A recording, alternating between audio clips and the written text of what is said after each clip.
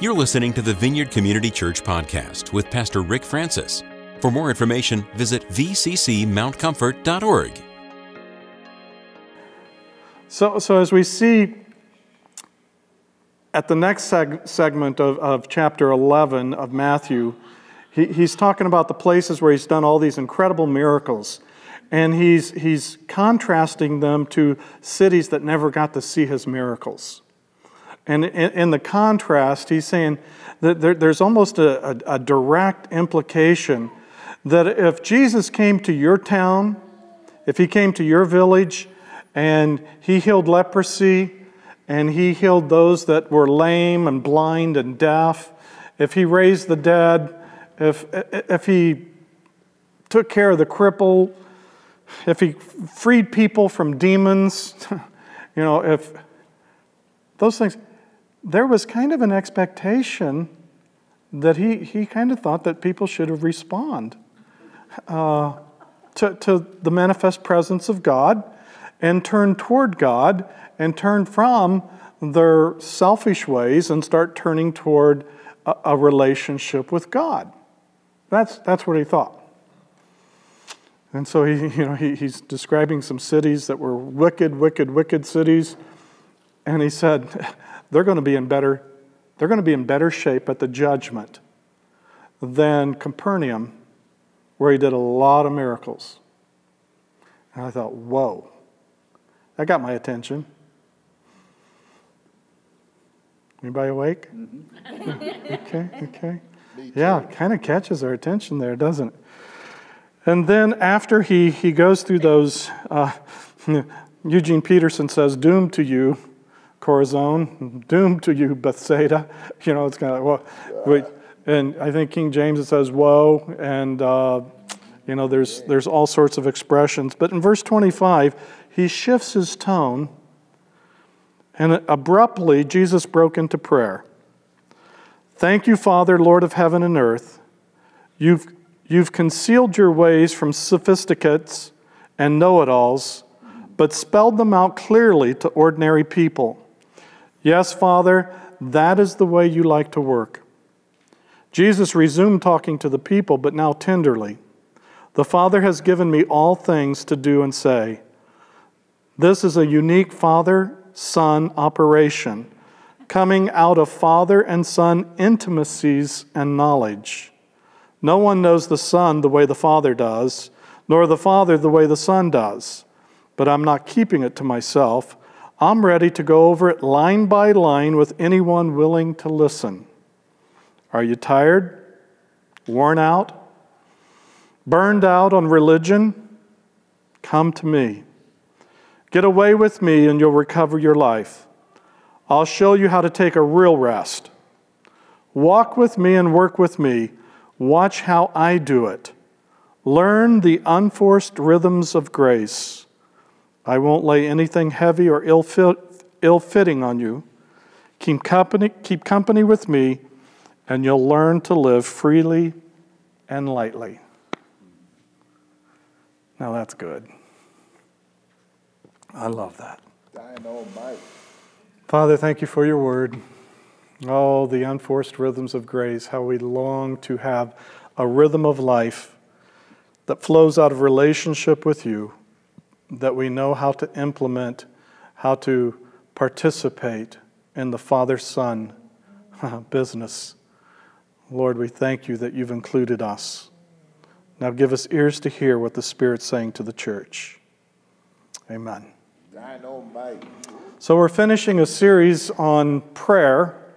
And we've looked at, I think, 10 aspects of prayer, and just go to the website and you can listen to the podcast if you want to, and you can get all those.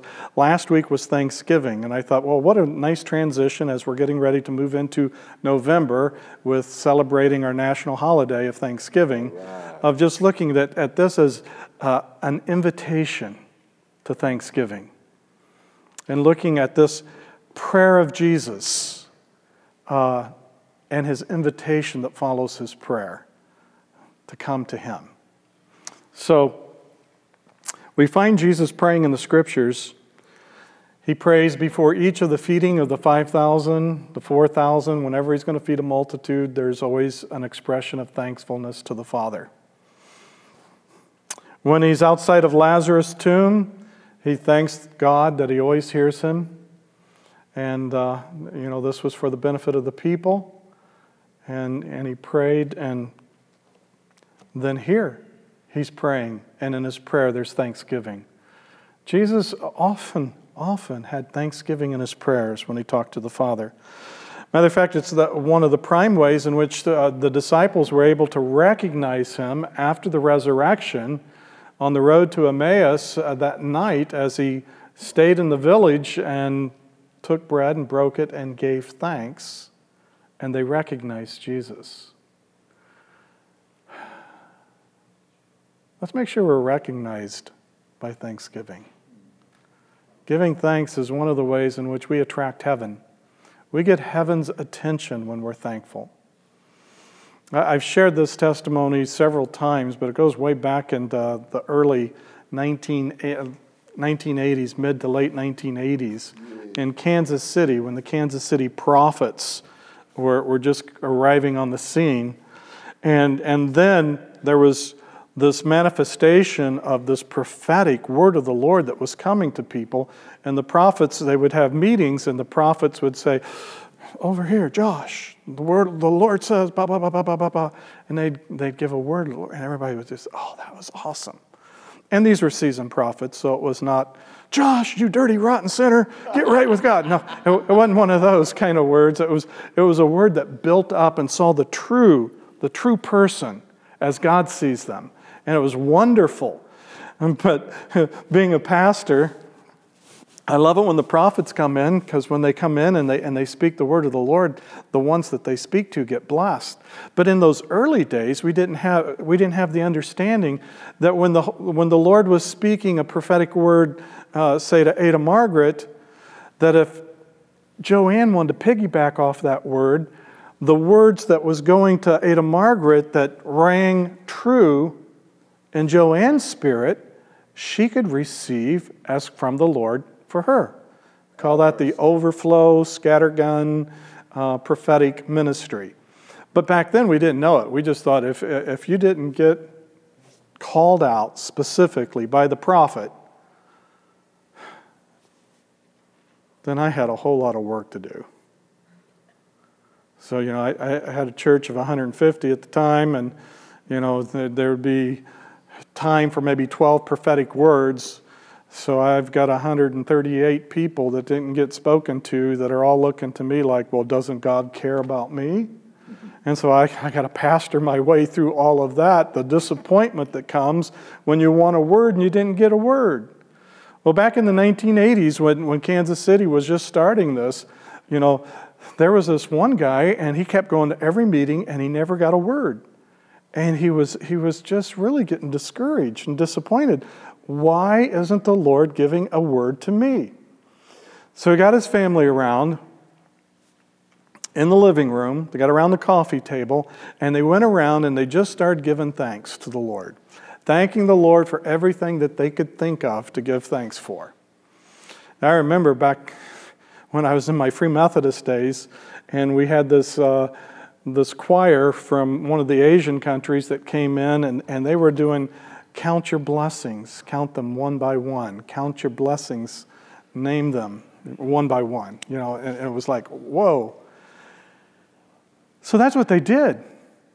This Kansas City family got around the coffee table, and they just went around and they just counted their blessings and gave thanks to God for a car that ran and kids with health, and they just went around and around and around.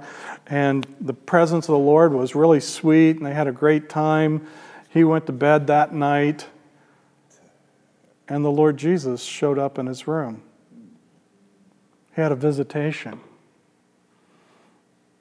How many would like to have a prophetic word? How many would like to have a visitation? Yeah, okay. OMG. And here this guy in his humanness is thinking, all right, Jesus is going to give me a prophetic word. Oh, this is awesome. I can't wait. What's he, am I going to be an intergalactic apostle to the universe? Visions of grandeur and all this kind of stuff. And the Lord Jesus spoke one word to him. Thank you. And left. Wow. The power of thanksgiving may get you a visitation. Now, if the motive is a visitation, it might not work that way. But if you're really, really moving from your heart in relationship to the Lord and you're giving Him thanks, don't be surprised if He doesn't show up. So here's Jesus in chapter 11 of Matthew, verse 25, and He prays. Then Jesus prayed this prayer, O Father, Lord of heaven and earth, thank you for hiding the truth from those who think themselves so wise and clever, for revealing it to the childlike. Yes, Father, it pleased you to do it this way. My Father has given me authority over everything. No one really knows the Son except the Father, and no one really knows the Father except the Son, and those to whom the Son chooses to reveal Him. Then Jesus said, Come to me, all of you who are weary and carry heavy burdens, and I will give you rest. Take my yoke upon you.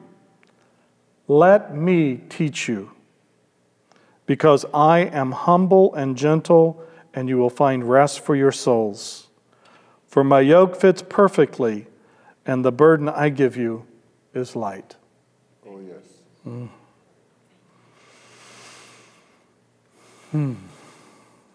Yeah. Jesus is thankful for the way it pleased the Father to reveal Him to others. The way the Father chose to reveal Himself and the Lord Jesus was not, you had to have a PhD in religion. It was to the simple and the childlike who would receive. In the context of the woes to all the cities that He did these incredible miracles, lots of miracles, and they didn't repent and they didn't come into relationship with Him, you get this prayer of Jesus that He's so thankful that this is the way the Father chose to do it. So that's good news. It means all of us can respond. It's not based on your IQ or your EQ or any other kind of Q. It's based on the simple ability to believe and trust and to say thank you and to receive the truth that the Lord brings to us. The fact that you're here this morning kind of presumes that you've had a revelation of God in the person of Jesus. And this absolutely is what Jesus was giving God thanks for, His Father. And Jesus is the one who has this Father-Son relationship that pre-existed the creation of the earth. The Father-Son communion that has always been. And out of that, Jesus knows the Father, and the Father knows Jesus. And we don't know either one without them revealing themselves to us. And that's why we got so many different religions and so many different ways of trying to figure out what reality is. Because until Jesus revealed God the Father to us, we didn't know that God was a Father. We didn't know that He was kind and compassionate and good and forbearing and patient and loving toward us. We were fearful. And when we have earthly fathers that bred fear in us, fear of punishment or fear of abuse, then it was real easy to think that God is like that as well. And when you encounter difficulties throughout life, you just say, well, the gods aren't for me. Happens a lot on the golf course. Yeah. It's amazing how the golf gods just will punish you so quickly. It's just amazing. But we go with that kind of revelation until Jesus came, and when Jesus came and he reveals the Father to us, Jesus, even in his prayer, is just filled with joy and gratitude that this is the way that God chose to do it, to reveal himself. And so these incredible miracles, these incredible healings, these incredible deliverances were all manifestations of the goodness and the love of God. And so when people could see something like that and not understand that it came from a good God, it broke Jesus' heart. And he let them know that they're going to be standing in judgment someday, and it's not going to be a pretty picture. So, hidden and revealed, the truth, the gospel of the kingdom, the Father heart of God, the revelation of Jesus, all that is just amazing. And so Jesus gives thanks. Have mercy. Jesus then goes on to say, all authority is given to me. Father has given me all authority. Hallelujah. We see that here. We see this at the Great Commission. And Matthew 28, as Jesus is at the mountain, as he's getting ready to ascend, he says, all authority in heaven and on earth is mine. It's been given to me. Father God has given all authority to Jesus. Makes you think that he might be someone to know. If you want to get the inside track, it might be good to get to know the one that's got all authority. That would be good. The relationship between the Father and Son, we can only know as they reveal it to us.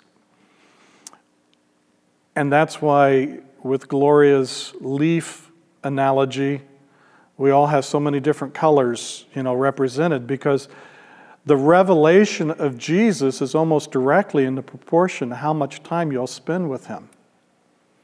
We all thank God for the moment that we came to the eureka, I found it, of salvation, of realizing that that my sins were going to separate me for eternity. But Jesus dying on the cross has forgiven my sins, that his blood has done something of cleansing, and that the wrath is no longer towards me, that Jesus took everything upon himself upon the cross, and now we have God's favor, his love, and we're adopted as sons and daughters into his family. And that's good news. That's good news. But that's just where it starts, folks. A lot of times we think that's where it ends. No, that's just where it begins. Now we, as sons and daughters, we're ready to continue what God always had in his heart, which is to redeem the earth, to reestablish his kingdom here as it is in heaven. That's how he taught us to pray. Your will be done, your kingdom come, your will be done on earth as it is in heaven. And so we've got an assignment, but it's an assignment that's not a religion. We got an assignment that comes and is birthed out of relationship. And so as we come into a saving knowledge of being born again through the blood of Jesus, out of that relationship we continue to commune with him and spend time with him, and from there we grow in our understanding of what all God's up to in the earth today. And for many of us, we can spend a lot of time just understanding how much he loves us. Because until we get that established as the foundation, then we'll be doing a lot of our religious works in order to earn his favor, in order to earn his love, in order to earn his acceptance, rather than coming from a foundation of having been loved, accepted, favored by him. And from that place, we get to partner with the Holy Spirit in doing all sorts of wonderful exploits in the earth to establish the King's kingdom. And that's fun. That's a riot. That's better than getting dirty. I mean, that's just and it's from there that we build relationship. The only way we'll get to know the Father is through the Son. And as we get to know the Father through the Son, when we're looking at the Son and we're learning about the Son, guess what? The Father knows things about the Son that we still don't know. So when we're spending time with the Son and we're learning about the Father, and now we realize we have access. We have access through the blood of Jesus right into the very throne room of heaven, to the throne of God, the Father. That we can go to the Father, and when we get to there before the Father, guess what? He loves to brag about His Son. And all of a sudden, we listen, and the Father's telling us things about Jesus that we haven't heard. We didn't know. And then when we're with Jesus, Jesus is telling us the wonders of the Father, things that we haven't known. That's why this series on prayer, I've been encouraging us to get to heaven in our prayer time. To get into the throne room of God. Because with God the Father on the throne, Jesus on the right hand, interceding for us, the Holy Spirit interceding for us with groans that they can't even find words for. As we get to heaven, what are they saying about you? I call it holy eavesdropping. Let's get into the throne room and let's listen to the prayers that Jesus and the Holy Spirit is praying to the Father in our behalf. Most of the time when I get in the throne room, you got to stay there a good while before they get to you. I hear Jesus saying, "Oh, Father, fill the earth with your glory. Fill the earth with your glory. Fill the earth with your glory." That's why I can't get off of filling the earth with your glory, because that's what I keep hearing Jesus say when He gets before the Father. He wants the Father's glory to fill His earth, His creation. Guess what? You're part of His creation. No doubt about it. He's not just talking about the land. He's talking about the planet in every sense of the planet, which includes all of us, filled with His glory.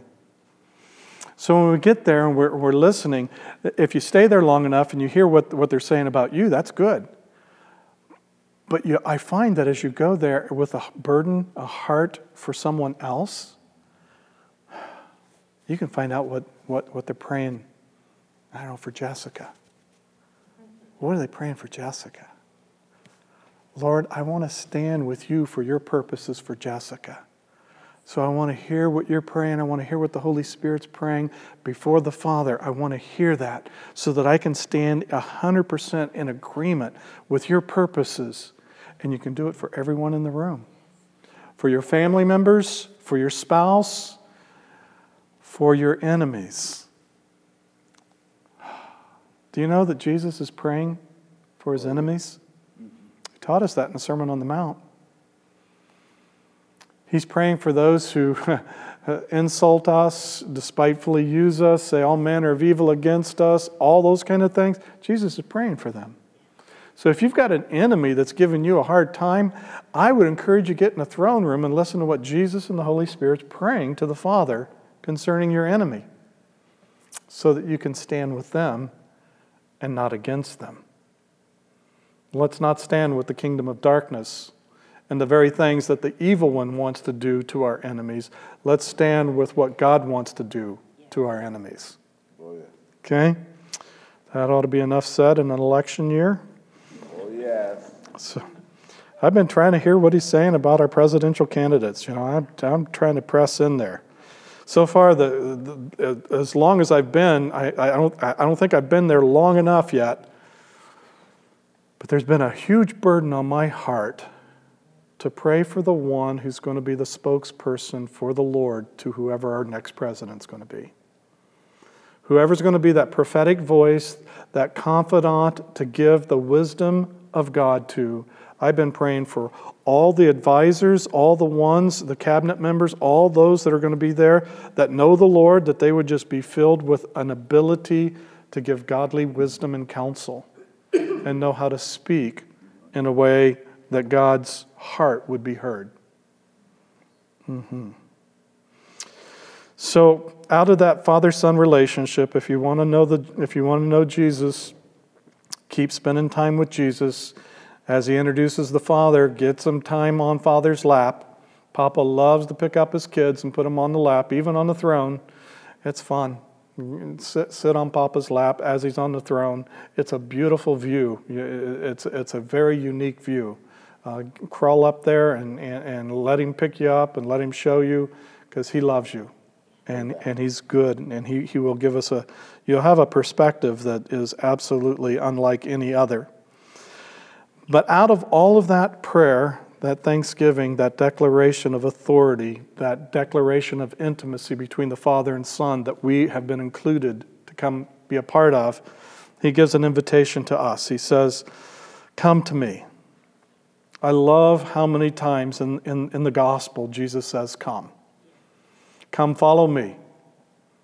Come, and I will show you where I stay. Follow me. Lay down your nets. Leave your tax collector's booth. Come, follow me." So here's another invitation that Matthew shows Jesus once again speaking. Come, and it's to the weary. The weary ones are the ones who's been on a journey that has just about worn them out. They've got enough stress to kill a moose. They're tired. The path has been uphill for the most part, and it's been a journey. And the invitation is to come to him. To the burden, those are the ones that are on the journey are carrying such a heavy load. It's heavier than they're supposed to be carrying. It's weighing them down emotionally, physically, relationally. The weight is about to break them. And the offer is rest. The offer is to be refreshed, to relax. I always like the picture when I get to this part of the gospel, I sense Jesus is saying, come to me and we'll go to an oasis in the midst of the desert journey. Here's a nice little oasis. I can see the palm trees, the pond. We just got back from the indoor water park at Abe Martin Lodge in Brown County, and so there's got to be a water slide at my oasis. And just the wonderful refreshing that comes with coming to Jesus. And then this next invitation is, let me teach you. King James says, learn of me. Learn of me, yeah. Let me teach you. And the word for learn there is the word that we get disciple out of. So it's, let me disciple you. Come and be a disciple of mine.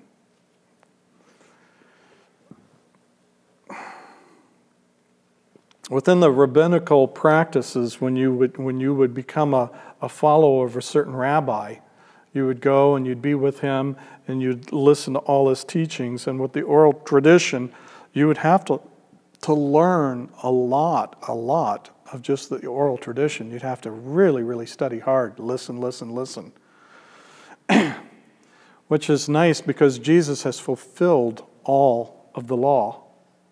And so now, to be a disciple of Jesus means you come and you just spend time with him. You listen to what he says. You walk with him. You're with him all the time. You eat with him. You travel with him. You just spend time with Jesus and you become his disciple. Now, some of us wouldn't qualify for entrance into a PhD program on Ugaritic Old Testament biblical languages. But there's not one of us who are not included in the invitation to allow Jesus to teach us. I would love for the Holy Spirit to just come and to release a grace upon all of us to really become more astute in being taught by Jesus. That we would have an awareness of when Jesus is teaching us all the time. I'm amazed as we go on this journey with Jesus and as he disciples us. We go where he goes, and sometimes he goes where we go. And pretty soon you get this whole dynamic that because he lives in you and you live in him, that wherever you go, the kingdom is. Because the king is in you. And as you have that, if you go to the movies, in my holiness days, that was a no-no. You didn't go to the movies. I'm amazed at how many times God speaks to me at the movies. Jesus is always attuning me to what is next that he knows I lack, that I need to have. Has anybody arrived and you just you've already been discipled by Jesus to the point that there's nothing left that he could teach you? You've arrived, you've gotten there. See, that's why if the enemy can ever get us to think that we've got it all, or we've got enough theology that we can navigate the rest of our life, thank you, Jesus, I'll take it from here. We've missed the boat. There's always more in the kingdom. There's always more for the Lord Jesus to reveal to us. So don't get upset if you see so-and-so and they're clear up here and you picture yourself way down here. Just spend time with Jesus. Each of us have an own unique growth rate, but we want to keep growing. The only time I get worried is when I feel like I've gotten stagnant. And then I'm wondering, what happened? What have I done? What's going on in my life? Why do I feel stuck? Why do I feel so stagnant? Because with Jesus, we should always be gaining new understanding because he's a great teacher. So the invitation is to let him disciple you, let him teach you because he's humble. I've had some professors that were so arrogant, it just kind of scared me. It was just like they thought they knew everything there was to know, and if I would just come and submit to them, that I would become just like them. And I thought, no, I don't want to be like you. That's not where I want to go. But because Jesus is humble and gentle, we find rest even as he's teaching us. It's not exhaustive. Reagan, it's not like carrying 21 hours at IU. It's not crazy, where you're bombarded with all this academic pressure. When Jesus is teaching you, it fits you. It fits your schedule. It fits how you study. It fits how you learn. It fits. And it's not heavy. And the picture here is the picture of the ancient yoke. And most of the time when we look at these yokes, we understand that yokes usually is how you get more than just one, you get two or even more to team together to carry the burden, to plow the field, to carry the wagon, whatever the burden is that they have to take. And the reason why Jesus says it fits is because he's in the yoke with us. I almost see Jesus as that kind of buffer. If we think of something that goes around the shoulders, over the head, around the shoulders and stuff like that, I almost see Jesus as the shoulder pads as we get into the yoke. It's comfortable. We're not rubbing. It's not bringing an irritant. It fits. If you've ever worn something that doesn't fit, oh, that's no good. That's no good. I remember 8th grade football. The only cleats they had left for me were a little too big. At the end of practice, I had 6 blisters. 6 blisters. That lasted the whole season. They never got better. Because the shoes didn't fit. And it's like, oh. But Jesus, his yoke fits. When you are being taught by Jesus, everything about the learning experience is custom made for you to know and to grow, to learn and to draw close to. His burden is light. Well, with Jesus, the burden bearer, if he's in the yoke with you, guess what? It will be light. It will be light. Doesn't mean that it's going to be a piece of cake, but it will be light. Religious training can be very heavy, and it can almost be oppressive. But a relational discipleship of being taught by the Master is easy and light. Let's pray.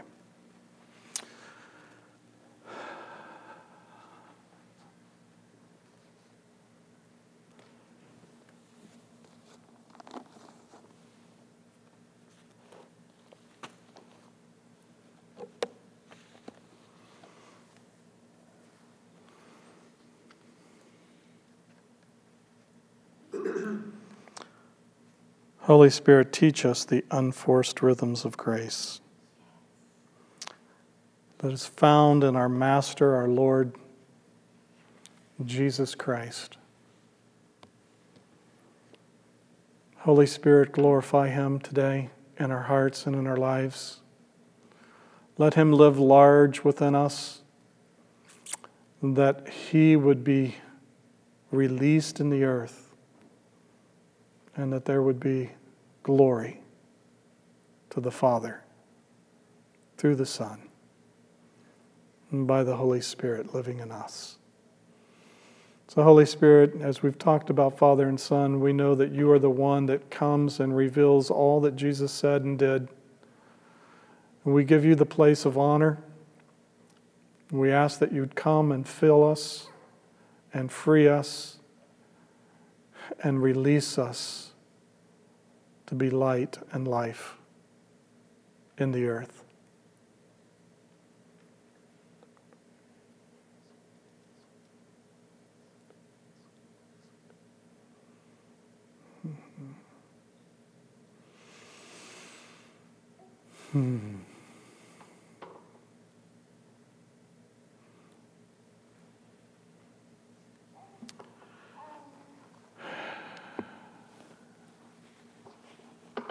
I feel like the Lord wants us to pray protection for those whose employment involves a lot of travel, especially if you travel on the road.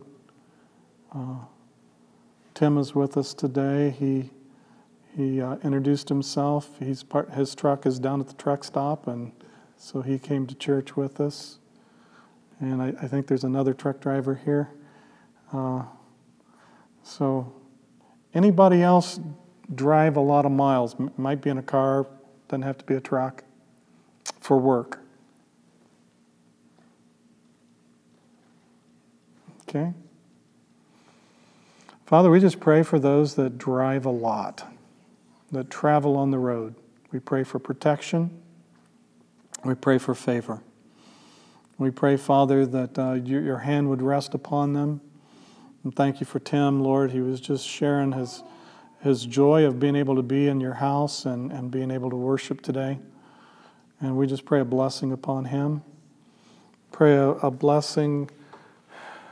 Jessica, you have to help me. What's Marty? On Marty. Pray, Father, that you bless Marty.